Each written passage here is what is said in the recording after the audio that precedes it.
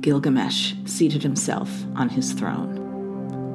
In the street of Uruk the city, the crowd was sitting before him. Thus Gilgamesh spoke to the elders of Uruk the city. Hear me, O elders of Uruk the city. I would tread the path to ferocious Humbaba. I would see the god of whom men talk, whose name the lands do constantly repeat. I will conquer him in the forest of Cedar. Let the land learn Uruk's offshoot is mighty. Let me start out. I will cut down the cedar. I will establish forever a name eternal. That is a passage from the Epic of Gilgamesh, the Sumerian myth from the 3rd and 2nd millennium BC. The story takes place in ancient Mesopotamia, and it's the earliest piece of literature to have been recovered anywhere. I know what you're thinking. What does this have to do with our show?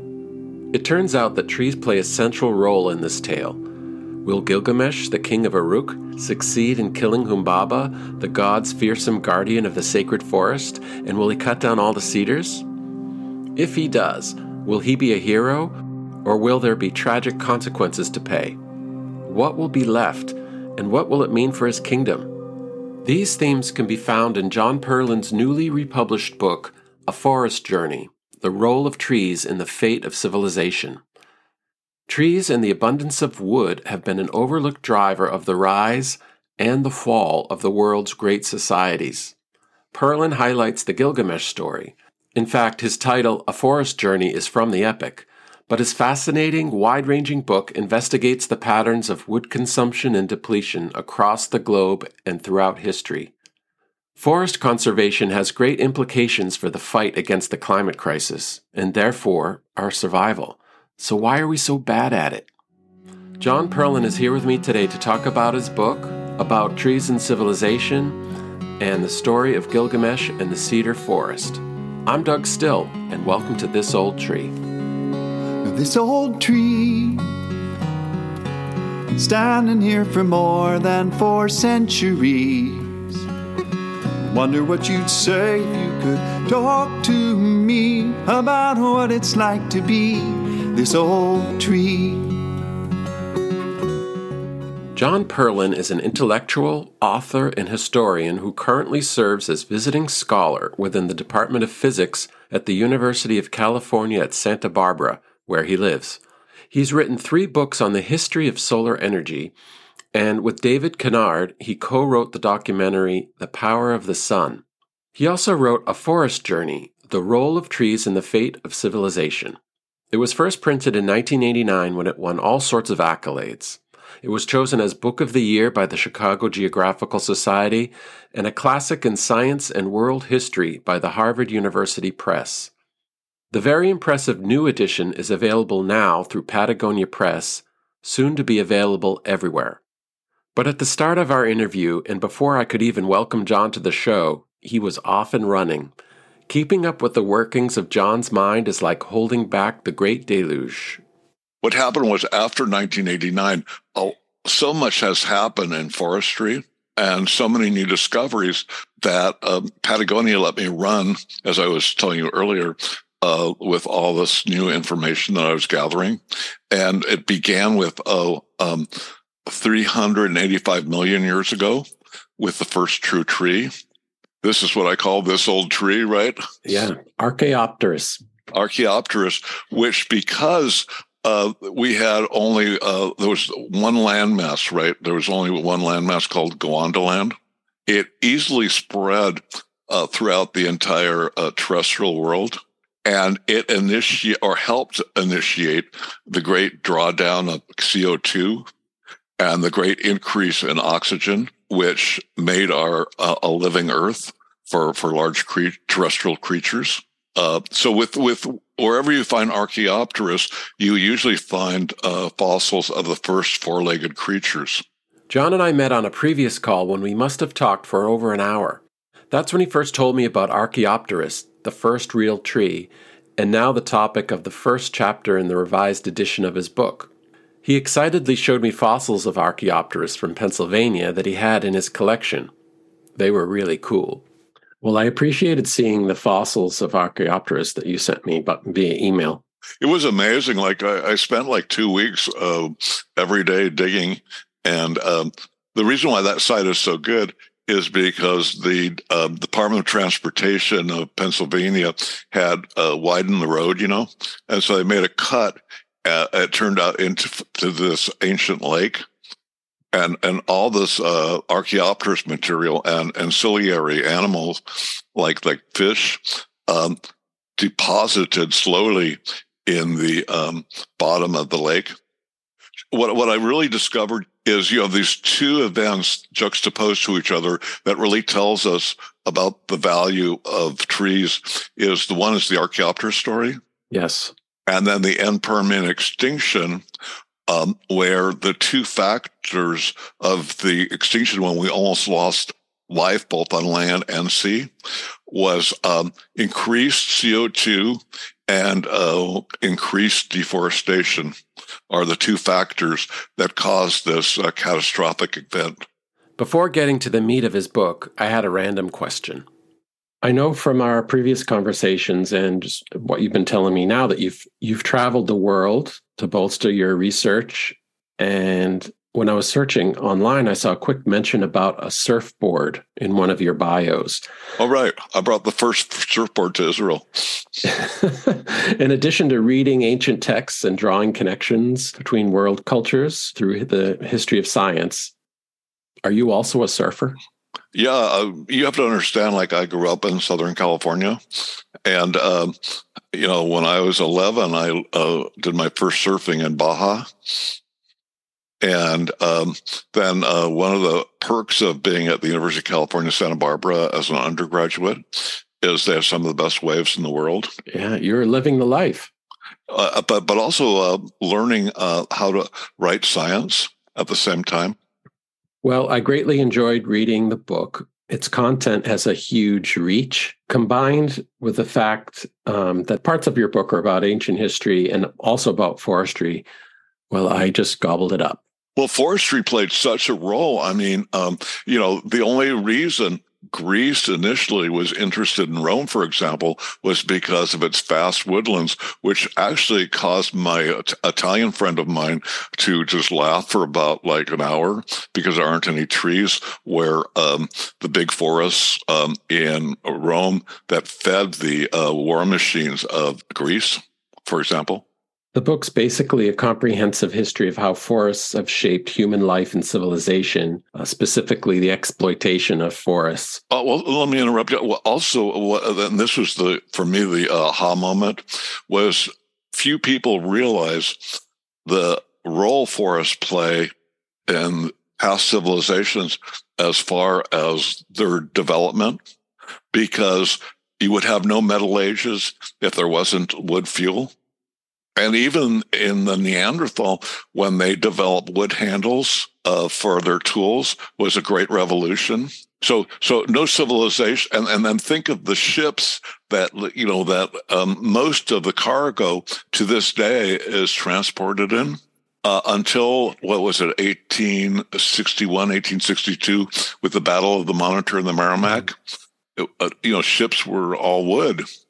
Well, your methods of examination are a combination of scientific studies, art, oral histories, and sometimes millennia-old literature. And that's what's going to bring us to the Epic of Gilgamesh, which is one of my prime interests here. But we're going to get back to that. But okay. I'd like to take a look at what I thought were the three key ideas in your book. And you can correct me if I'm wrong. Okay. First off, that as you were just saying, trees have been a principal fuel and building material for just about every society over the millennia. And we kind of knew this, but your point is that it's an underappreciated fact. Correct. Well, nobody, sometimes what's most recognizable people don't see. In fact, I went to this, I gave several lectures at Oxford on a forest journey, and I went to the Ashmolean Museum, which is their, the gem of Oxford. And they showed all the artifacts that could have never happened without wood but they never show the wood or its derivative charcoal. Right. But what I'd like to emphasize, it was just, looking at me, right, staring at me, and I didn't understand why nobody had gone into it. It's one of the basics of society. I mean, we would have. I mean, just think. Back in Greece, say, you could not transport anything without amphorae, and you couldn't have amphorae without heat, and you couldn't have heat without wood fire. Homes, public buildings, even if the buildings were marble or stone or brick, the structures, scaffolding, they needed wood. Well, not only that, but just think on that point right there.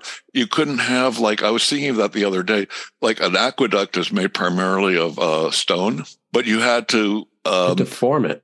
You had to paste I guess you'd call it, you had to put the stones together, and you required lime, and that lime required to be removed from limestone, which required a tremendous amount of wood fuel. Yeah, and the list goes on. To create bronze or to create weapons, you needed heat, glass, pottery, ships. I think you made this point, even currency, to make coins. Yeah. For example, the mines of Lorient, which financed the building of the ships that defeated the Persians at Salome. If they didn't have wood fuel to turn the silver ore into silver, we would all be speaking Persian. After the break, more from John Perlin on how forests shaped human civilization. You're listening to This Old Tree.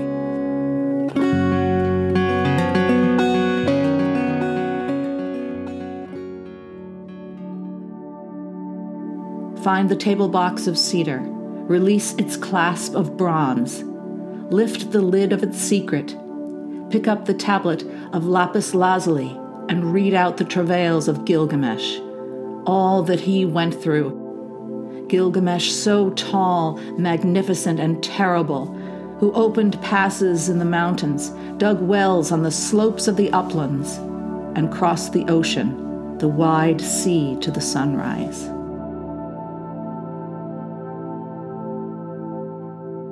Which brings us to idea number 2. Okay, glad to do that. As civilizations grow, forests recede. Well, yeah, that's straight out of the Bible. I mean, it's in Isaiah, where Isaiah talks about that. Sargon the Great has been killed, and so now and Isaiah takes you might say the personification of a tree, and says how happy he is and his fellow trees are that you don't have civilization coming in. I mean, this is I'm just showing you things I never knew before. Did you know that because of the great forests in the Middle East at that time, there was a plethora of, say, elephants, and so you have all these what are they called, style bragging about how many elephants I killed, but what really sealed the deal was they found bones of ancient elephants in northern Syria, and their habitat was eliminated. Yeah, so that's another part. Just to add to it is when you eliminate the forest, you eliminate the habitat. You quoted Ovid when we were talking about forest receding with civilization. Do you remember that quote? Oh, yeah. He said that basically, the pine, sails away when we reach the Iron Age. I have it here. Yeah. Even the pine tree stood on its own very hills, but when civilization took over, the mountain oak, the pine were felled. Yeah. I mean, also Lucretius says the same thing, where he talks about how he watches almost the trees running up the hills as they, remove them and this is an issue too, for vineyards. Cicero was really, really angry because he said, I would rather see no drink in Rome than to lose all our great oaks for the grapevines. Which brings me to point number 3. Okay. as forests recede, civilizations recede, or at least they enter a stage of crisis. Or they enter, or I would like to add too, to be accurate, we find, so sometimes like England and like the United States, they made the leap from wood to fossil fuels. But, we know that does not bode well either. Yeah. So if there's a crisis, then whatever society we're talking about, has some options, I guess. Either territorial expansion. The Romans were a really good example of that, and the movement into Gaul and Germania. Well, just to add, remember the Greeks actually did the first, where they moved into Sicily for the wood. Magna Graeca. Or so that would be, depending on how you term it, expansion or movement of peoples, or at least a portion of them. Just to interrupt you, also the whole movement from England to North America. Yeah, absolutely. Or it could be collapse. Some societies just didn't make it and they were absorbed by a neighbor. Totally correct. Like that's what happened with Greece, as Greece became dependent on, wood from Sicily and Rome. Well, I know it's all very complicated and there are many different forces, and climate change, food, the need for silver or gold or slaves or whatever. But the forest is an underappreciated reason for explanation. You're sort of like my shill because, like you take the slave trade. I went to a conference on iron and slavery at UCLA, and I learned from there that Africa, unlike what we learn in the history books, was not dark Africa. They actually developed steel 1,000 years before the Europeans. And they, to produce iron really deforests. And so what happened was, about the 16th century or 17th century, iron meant power, right? Weapons. You had iron weapon, you could really kick ass, right?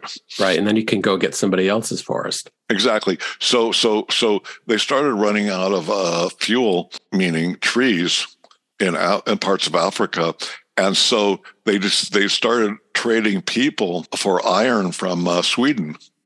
Yeah, very sad. Interesting you bring up Africa as we're talking about the pattern, right, of civilization growth, deforestation, scarcity, and then displacement or movement. There was a story on NPR yesterday. I don't know if you heard about it, but it was about the forests of Liberia. The title of the story was "How Forest Guards in Liberia Protect the Sacred Rainforest." It mainly was focusing on, how important the forests are and sacred to many people, but Global Forest Watch determined that there's a loss of 100,000 hectares of natural forest in West Africa due to deforestation. And so they've set up guards, and these people are heroes. Actually, what happened is this: how like large powers, for example, today export deforestation. The Chinese, for example, and this is Liberia too. So I like you're really a good host, because you bring up issues that I really want to talk about. Is the Chinese would have boats out in the ocean by Liberia. They would. You've heard of the dictator Taylor? He was the real monster in Liberia. This is about 20 years ago, and the Chinese would trade arms, right, to the dictator for trees. So this is how the Chinese have been able to reforest their country, by exporting deforestation in other countries.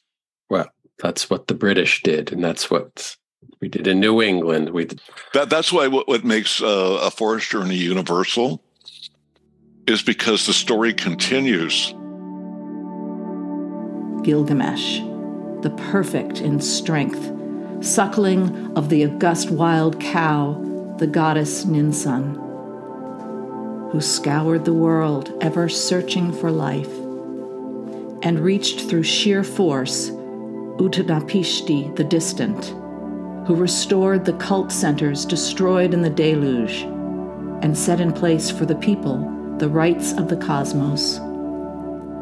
Who is there can rival his kingly standing and say, like Gilgamesh, "It is I am the king." And your mention of the value of forests are even more valuable today than they were in times past because, and this is what really makes the book new, is there's a whole section on current discoveries from, say, the 1990s when the book was published to current. And it turns out that forests, people believed for the longest time that ocean evaporation was the way we got rain. But now new research shows that about 40% of the precipitation in the world comes from the forest through evapotranspiration. Mm-hmm. And also that forests, they serve as relays of rain to, like, rivers, to very far off places. For example, the rainforests in the Congo contribute about 40% of the water to the Nile. Interesting. So now, and also we learned, and this is a part that really fascinates me, is since 1994, we're really learning the value of roots and the role they play in carbon sequestration. For example, we knew that they were valuable in creating soil. Describe then the processes when the forest is cleared. Until the 1990s, people had anthropomorphized old growth in that they thought that, when a tree gets older, right, it's like, someone in a skilled nursing home. While that has proven to be totally false, and they are the best sequesters of carbon. And that destroyed the rationale for timber harvests, right? Like treating them like crops. Right. Like the younger trees grow faster, so they're sequestering more carbon. That's not true. Just to be clear, sustainable forestry practices have come a long way in the last half century. We know how to do it, and it's practiced in some parts of the world. And yet, from the year 2000 to 2020, there was a 2.4% net loss in tree cover globally, according to Global Forest Watch. The total area of humid primary forest decreased by 6.7% in about the same period. Also through soil erosion, right? The carbon that's just in the soil. Right. Oh, yeah. Well, I'm glad you brought up that point, because you can have as much, I think it's in the boreal forest, like 60 or 70% of the carbon is in the soil. Right. So you're not just removing the carbon that's embodied in the trees. It's the whole system. Well, actually, that's the tragedy of the United States, for example, is in the 19th century, removing all the trees that were from the Atlantic to almost the Mississippi. It was one great forest. And once we removed that great forest, then we went into deep plowing. And so we not only destroyed the sequesters, but we added the carbon from the from the soil. I've come into close contact with it on Cape Cod. I lead forest walks in the summer in the Outer Cape, and they're interesting forests. They're not as diverse as they once were. It was completely cleared in the 17th and 8th to mid 19th century. They needed fuel for their homes and to clear for agriculture. And then Thoreau describes it as just this wasteland. And he is in Truro, and he can see all the way to Provincetown, not a tree in sight. Wow. And so it's hard to imagine when we're walking through the forest that it was like that. But if you can see the signs, because there's mainly pitch pines and black oak and white oak, but it's not the diversity that they used to have. And so there it is. It's hard for us to imagine now the forest that we have in New England, that it was completely cleared. Gilgamesh was his name from the day he was born, 2/3 of him God, but 1/3 human. 4 cubits was the width of his chest. A triple cubit was his foot, half a rod his leg. 6 cubits was his stride. 3 cubits long the curls at his cheeks. Well, let's get to Gilgamesh. Okay, let's get to Gilgamesh. I love Gilgamesh. That's that's how I got the title of the book. Yeah, I was going to say it's probably your key case study, if you want to call it that. Oh, yeah. Because it's the earliest known piece of literature. First epic. And you take the title of the book from, was it the Tablet 5? Right. I owe the author of Gilgamesh what a use fee. Whose translation do you use? The greatest scholar of cuneiform, Andrew George. The Epic of Gilgamesh was written on clay tablets that were only discovered in the mid-19th century. The script is called cuneiform, a writing system of markings in the clay used for a number of languages in the ancient world. Tablets with different iterations of Gilgamesh were found in the Sumerian language, but more completely in Akkadian, written by Babylonian scribes around 1800 BC. After their discovery, scholars deciphered the script, but the tablets were in hundreds of fragments found in different locations. Through the decades, they were pieced together, but there are still missing parts. Old as it may be, the tale is relatively new to modern appreciation. And who were the Sumerians, and how did Uruk fit into their... Well, Uruk was the first Sumerian stronghold. It's hard to imagine, but at that time, and that was about 6,000 years ago, Uruk was the first town among a wilderness. I mean, it's hard to think of, Iran and Iraq being wilderness. And that's because we've removed all the trees. But at that time, there were gazelles, there were elephants, it was just lush with monkeys, just it was a paradise. So the forest wasn't just in the mountains. Originally, it was also in the plains. Right, but the big trees were in the mountains. Actually, what happened, and this is the interesting thing about Gilgamesh, the story, is originally where Gilgamesh went was in eastern Iran, but other episodes of that other monarchs used to compare themselves to Gilgamesh were in south central Turkey in the mountains, and then after a couple 1,000 or 2,000 years, it became the Cedars of Lebanon. Yes. So it's really interesting. You can actually follow the deforestation by the various iterations of the epic. So the cedar forest, which consisted of cedars of Lebanon, right, extended into Iraq, over to Iran. Right, in the mountains. In the mountains. So it's more of a mountain species. Right. And it's sort of the same story once again, like the Americans in North America. The forests were a magnet to power. Describe a cedar of Lebanon. Why was it valuable to them? Because it's a very very big tree. It has lots of lumber. So they were big. Like the big trees of California. They were the big trees. They were they were a builder's dream, right? And also they had this odor that was considered aroma for the gods. Now, in the story of Gilgamesh, and I imagine in Sumerian society, these cedar forests were sacred. Well, that's the whole story and that's creates the story is they were off limits to humans and they were sacred. The gods made heaven on earth in the forests. It was like paradise, and that's where we get Genesis.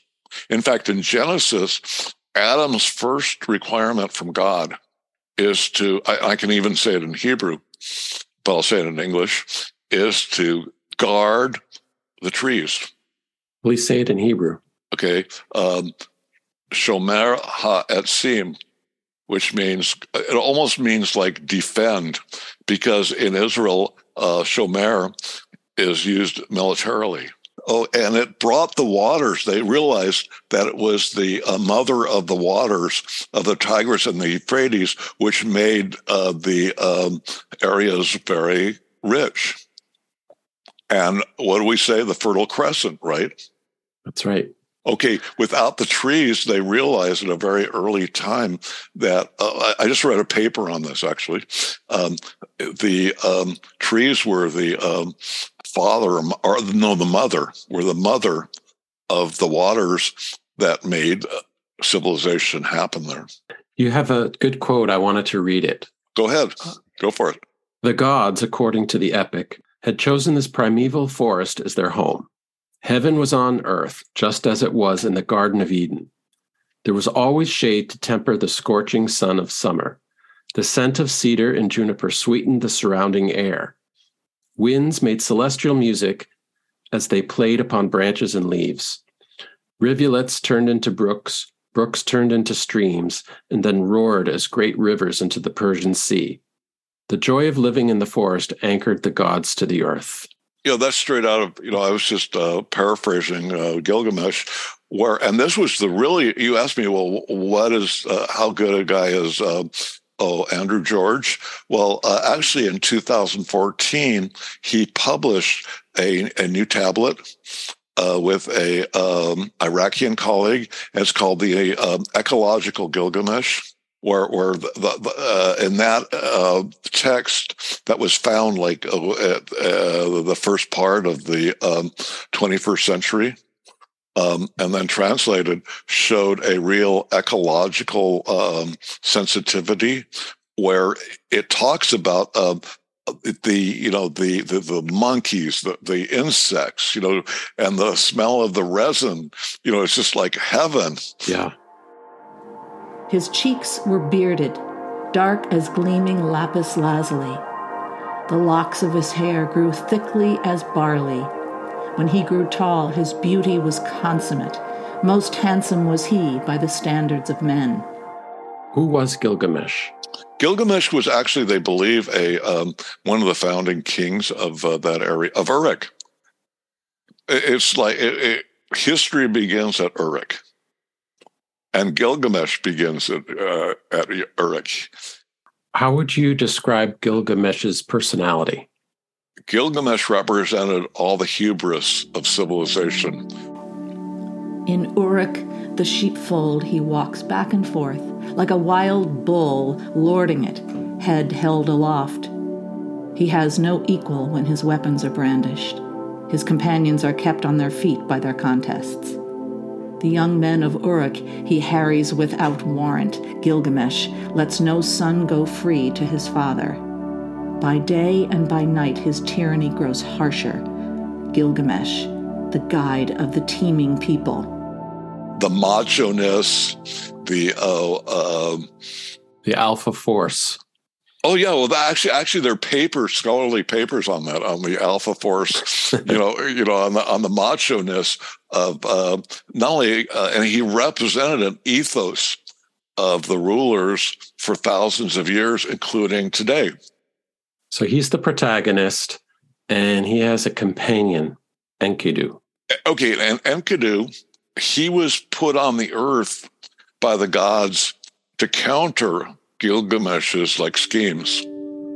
The goddess Aruru, she washed her hands, took a pinch of clay, threw it down in the wild. In the wild, she created Enkidu, the hero, offspring of silence, knit strong by Ninurta. All his body is matted with hair. He bears long tresses like those of a woman. The locks of his hair grow thickly as barley. He knows not a people, nor even a country. Coated in hair like the god of the animals, with gazelles he grazes on grasses, joining the throng with the herd at the waterhole, his heart delighting with beasts in the water. He's the alter ego. Alter ego, right. And he's real hairy. He has hoofs, but he has a human, brain.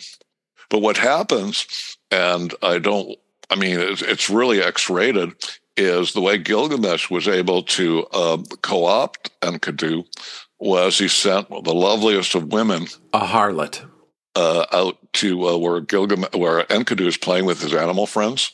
And there's a sexy scene. Oh, you cannot believe it. I mean, I would be banished from this podcast if I really, in the writings, I mean, she does everything for him, and he's just like 7 days of total pleasure, right? But suddenly what happens is he sees that his relationship with the woman totally changes him, and none of his animal friends want to be with him anymore. When his delights were fully sated, he turned his gaze to his herd. The gazelles saw Enkidu. They started to run. The beasts of the field shied away from this person. Enkidu had defiled his body so pure, his legs stood still, though his herd was in motion. Enkidu was weakened, could not run as before, but now he had reason and wide understanding. And he's like very weepy and all that, but she says, listen. She humanizes him. Yeah, right. She civilizes him. And so she says, but listen, we have a great thing. You can come to Uruk, right? But there Gilgamesh and Enkidu have this big fight. Once again, alpha males. And what happens is it's like a homoerotic story where they fight to a standstill and like fall on the ground in each other's arms. Sort of like a trial in a way. Yeah, right. It's typical, epic, right? And Gilgamesh is actually dreaming of a great sword coming to Uruk. It's just very phallic, and it's an amazing story. And then the long shot of it is they become buds. What is the motivation for Gilgamesh to go and say, I want to kill Humbaba? First of all, let's talk about Humbaba. Okay, Humbaba, for people in Uruk, Humbaba was like a demon. But for the people who lived in the forest, he was their god. So he was created or put there by a god. Right? To keep them out of their abode. I think it was Enlil. Enlil, he's the guy. He's the great sky god. Who loves the forest, the sacred forest, and Humbaba is there to protect it. Correct. And so what happens, you ask the motivation. Okay, so what happens is Enkidu and Gilgamesh become lovers, and but they start to get, especially Gilgamesh gets bored. Gilgamesh opened his mouth, saying to Enkidu, "Ferocious Humbaba, let us slay him so his power is no more. In the forest of cedar where Humbaba dwells, let us praise him in his lair." So suddenly Gilgamesh gets this bee in his bonnet that he wants to go and make his name last forever once he learns he's only like 2/3 God and that he's mortal. And Enkidu keeps on telling you don't want to go to that forest. It's like you're full of dangers. Enkidu opened his mouth, saying to Gilgamesh, "I knew him, my friend, in the uplands, when I roamed here and there with the herd. For 60 leagues the forest is a wilderness. Who is there would venture inside it?" Gilgamesh opened his mouth, saying to Enkidu, "I will climb, my friend, the forest's slopes." Enkidu opened his mouth to speak, saying to Gilgamesh, "My friend, how can we go to the forest of cedar?" So to keep safe the cedars, Enlil made it his lot to terrify men. That is a journey which must not be made. That is a man who must not be looked on. He who guards the forest of cedar, his reach is wide. Humbaba, his voice is the deluge. His speech is fire, his breath is death. He hears the forest murmur at 60 leagues distance. Who is there would venture into his forest? And but Gilgamesh starts to, like a typical Semitic, guilt trips Enkidu by saying, "Look, if you don't go with me," because Enkidu had been to the forest before, and he said, "If you don't go with me, I'll probably die. Your best friend won't be alive. You should head right." Right. So, and all the elders tell, and this is really kind of telling of how forested this area was, is all the elders say, Gilgamesh, don't go to the forest. It's each way direction. It's like 10,000 leagues. But Gilgamesh, he's on it. So this is the heroic journey. Exactly. They're going to go up, and Gilgamesh wants to kill Humbaba, remove his head, and cut the trees down. He declares this before they go. Yeah, but what happens is it's typical. It's like when the first people saw the giant sequoia, is, when they got to the cedar forest, they were so awestruck that they stopped for like a day or two just to admire the great growth. They stood there marveling at the forest, gazing at the lofty cedars, gazing at the forest's entrance. Where Humbaba came and went, there was a track. They saw the mountain of cedar, seat of gods and goddesses' throne. On the face of the land, the cedar proffered its abundance. Its shade was sweet and full of delight. Thick tangled was the thorn, the forest a shrouding canopy. Cedars and gum trees, all entwined, left no way in. For a league on all sides, cedars sent forth saplings. Cypresses grew thick for 2/3 of a league. Cedars scabbed with rosin grew 60 cubits high. The rosin oozed forth, drizzling down like rain, flowing freely for ravines to bear away. Through all the forest a bird began to sing. Hen birds gave answer. A constant din was the noise. A solitary tree cricket set off a noisy chorus. Sing a song, making the pipe loud. A wood pigeon moans, a turtle dove calls in answer. At the call of the stork, the forest exults. At the cry of the francolin, the forest exults amid plenty. Monkey mothers sing aloud. A youngster monkey shrieks. Like a band of musicians and drummers, daily they bash out a rhythm in the presence of Humbaba. They were shocked how beautiful it was. And the aroma, and they had to pause. A pause, and that ecological Gilgamesh. They're listening to all the you might say songs of the forest, but then after a day, like Gilgamesh gives the battle cry.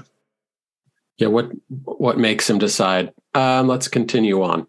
Well, let's put it this way: their avarice, or their hubris, always overshadows any kind of positive emotion. And they've come their way with. They've 7 weeks they've been traveling, right? They're not going to go empty-handed. And then this talks about the human, the universality of the poem, because we see all this repeated, in North America, we see it repeated, in the giant sequoia. At first, with the giant sequoia, people were just in awe. And then they started to get real, right?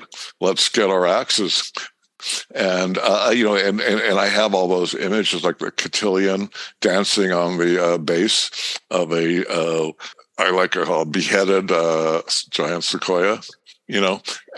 Actually, I could go on and on. But so anyway, right. It's like this urge to conquer something. It is. Even if it's a natural object, or if it's an elephant, or it's a whale, it's a huge tree. You're in awe of it. You love it, but they still had to, cut it down. This seems to be some sort of awful universal impulse that humans have had. But so anyway, so there they are, and they see at first the beauty, but then they see the temples that they can build to perpetuate their name forever and forever. So they first start cutting down some trees, and then Humbaba comes out, right? Right, because he has ears that can hear 100 miles away. He has fire that can, strike you 100 miles away. He has a breath like hurricane. But the thing is, what really pacifies him, he sees his old pal Enkidu. Well, actually, he starts tossing insults to the two of them, with extra vitriol for Enkidu, who has turned on him. Humbaba opened his mouth to speak, saying to Gilgamesh, "Let fools take counsel, Gilgamesh, with the rude and brutish. Why have you come here into my presence? Come, Enkidu, you spawn of fish who knew no father, hatchling of terrapin and turtle who sucked no mother's milk. In your youth I watched you, but near you I went not. Now in treachery you bring before me Gilgamesh and stand there, Enkidu, like a warlike stranger. I will slit the throat and gullet of Gilgamesh. I will feed his flesh to the birds of the forest, ravening eagle and vulture." But Gilgamesh and Enkidu engage Humbaba in ferocious battle, smiting the bedrock and breaking up the mountain. And with the assistance from the god Shamash, they end up seizing and subduing Humbaba. He actually begs for his life. And he starts to try to make, like, what do they say? A deal with the hangman. If you don't hang me, I'll give you this and this amount of timber. But Enkidu, who's, is sort of like a convert. Converts are more extreme than, the regular person. Enkidu says, "Gilgamesh, this guy is just bullshitting you, Just do it. Just do it." Enkidu opened his mouth to speak, saying to Gilgamesh, "Do not listen, my friend, to Humbaba's words of pleading. Why should his pleading even enter your mind? If he returns to his home, we shall be as unborn. He will bind us fast in the forest of cedar, then enter the grove and put on his auras. My friend Humbaba, who guards the forest of cedar. Finish him, slay him, do away with his power." They kill Humbaba. Gilgamesh stabs him in the neck, and Enkidu rips out his heart and lungs. But just before he dies, he leaves them with a curse. Humbaba heard how Enkidu abused him. Humbaba lifted his head, weeping before Shamash, his tears flowing under the rays of the sun. May the pair of them not grow old. Besides Gilgamesh, his friend, none shall bury Enkidu. In victory, Gilgamesh, and presumably his men, proceed to cut down the trees in the cedar forest and send the wood down the Euphrates to Uruk to build temples, walls, and other works. And then what's beautiful about the ecological Gilgamesh is the trees all the way from Iran to Israel start to weep because they know that this is going to happen to them someday, which it did. It's beautifully done. And then they start piling the timber, right? And they make rafts. And it's exactly what Mark Twain writes in the 19th century, the great pines from Minnesota, traveling down the Mississippi. And Huckleberry Finn is all about that, right? The loss and destruction shocks even Enkidu. Gilgamesh went trampling through the forest to take rosin from the cedars for the table of Enlil. Enkidu opened his mouth to speak, saying to Gilgamesh, "My friend, we have reduced the forest to a wasteland. How shall we answer Enlil in Nippur? In your might you slew the guardian. What was this wrath of yours that you went trampling the forest?" According to John Perlin, this moral questioning of their act, in defiance of the god Enlil, is the first ethical critique of the deforestation that has led to the dilemma we face today. It is one reason why the Epic of Gilgamesh is a masterpiece. When they get back to Uruk, how are they received? Well, we don't know how the people receive them, but we know that Gilgamesh is partying like a frat guy with all these babes. He thinks he's quite the dude.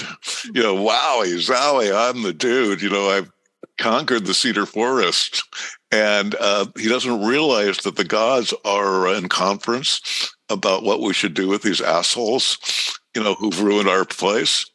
And so what they do is they decide to invoke Humbaba's curse. And Humbaba's curse is, now that you're killing me, one of you is going to die, and then there'll be no one to mourn the others passing.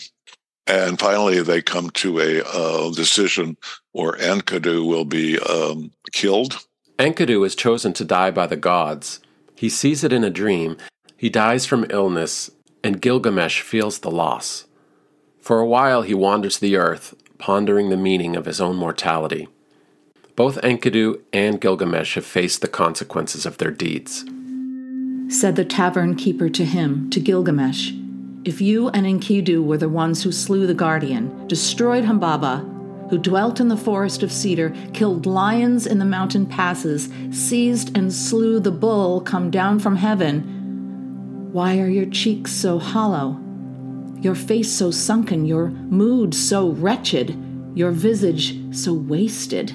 In its context, do you think Gilgamesh was a hero, or was he a transgressor, or was he some of both? Well, I think it depends on whose eyes. Like if you, for the rulers of the areas in the Middle East for about 1,000 years, they all tried to replicate and to legitimize their rule by repeating the feat of Gilgamesh. And like I said before, that's really interesting because the geography of where the forest is in transition, because they cut down one area, so they have to go to another area, and so they go all the way from eastern Iran to Lebanon in like a couple thousand years. But it's celebrated. You'll see in my book, I have the illustrations of the celebration of repeating Gilgamesh's foray into the forest. And what about Humbaba? Right, so he's a scary, terrible monster. In the eyes of civilization. Right, but his mission was to guard the sacred forest. In the statuary of the Sumerians, say, Humbaba was a demon to be conquered. But the idea of the indigenous people in eastern Iran and in the eyes of the god, and this which makes the whole story so beautiful, in the eyes of the god, he was their he was the person who acted as the boundary of civilization to protect the natural beauty. Right, from civilization. So it's not all black and white, is it? Well, that's why it makes it such a great story. Yeah. If it were just black and white, it would have not lasted. It's a very nuanced story. And what's most amazing about it, there's at least 50 or 60 different versions that were created over the millennia. So even from this time, the ancients understood that these forests should be protected on one hand. And on the other hand, they're perfect to build our temples with and to build ships and everything else. And there you have the entire story of the yin and the yang of a forest journey. There you have, that's why I say the Gilgamesh is sort of like a cliff note or something like that of what's going to happen in the entire book. And that's what makes the Gilgamesh story so great, is because we have never changed. So overall, that's a pretty scary ecological message. Well, basically, it's avarice and self-interest that guide civilization. So what does this mean for us today? How can we possibly stop this cycle that has gone on for 5,000 plus years? Or how do we at least alter the cycle in favor of protectionism? Well, if we can reflect on the stories that I present, possibly, some people will clue in, especially now that we know, we didn't know until recently, all the amazing services that trees provide. In fact, it's an existential question, actually, whether or not we want to survive as a species. But we don't have a very good record, and my whole hope is that we discover a new ethos where it might be better not to do anything. I do think that there's power in storytelling and understanding ourselves. And that's why telling the story of Gilgamesh and all of these other stories that you include in your book is so important. Well, that's why I really believe like you say, in storytelling, empirical fact. We need that, but we need to get people to understand it and feel it for action to occur. And that's why I wrote the book. Do you see hope? Hopefully it'll bring a new ethos where we see Humbaba as the hero. Yeah, we need more Humbabas. And I'm going to leave it there. I'd like to thank John Perlin for a fascinating, enjoyable discussion. That was a lot of fun. His book, A Forest Journey, The Role of Trees in the Fate of Civilization, is available now. It is gorgeous, and it comes with a QR code that links to interactive maps, timelines, a teacher's guide, and a reader's guide to deepen the experience. I'd also like to thank Martha Douglas Osmondson for her mesmerizing reading of passages from Gilgamesh. And once again, thank you, tree lovers, for listening. I have one small ask. If you've been enjoying the show, please share the link with friends to help get the word out. Your support is so appreciated. You can also tell them that we need more Humbabas. Let them ask what that means. I'm Doug Still, and this is This Old Tree. This old tree, standing here for more than 4 centuries. Wonder what you'd say if you could talk to me about what it's like to be this old tree. Ever do we build our households? Ever do we make our nests? Ever do brothers divide their inheritance? Ever do feuds arise in the land? Ever the river has risen and brought us the flood, the mayfly floating on the water. On the face of the sun its countenance gazes. Then all of a sudden, nothing is there.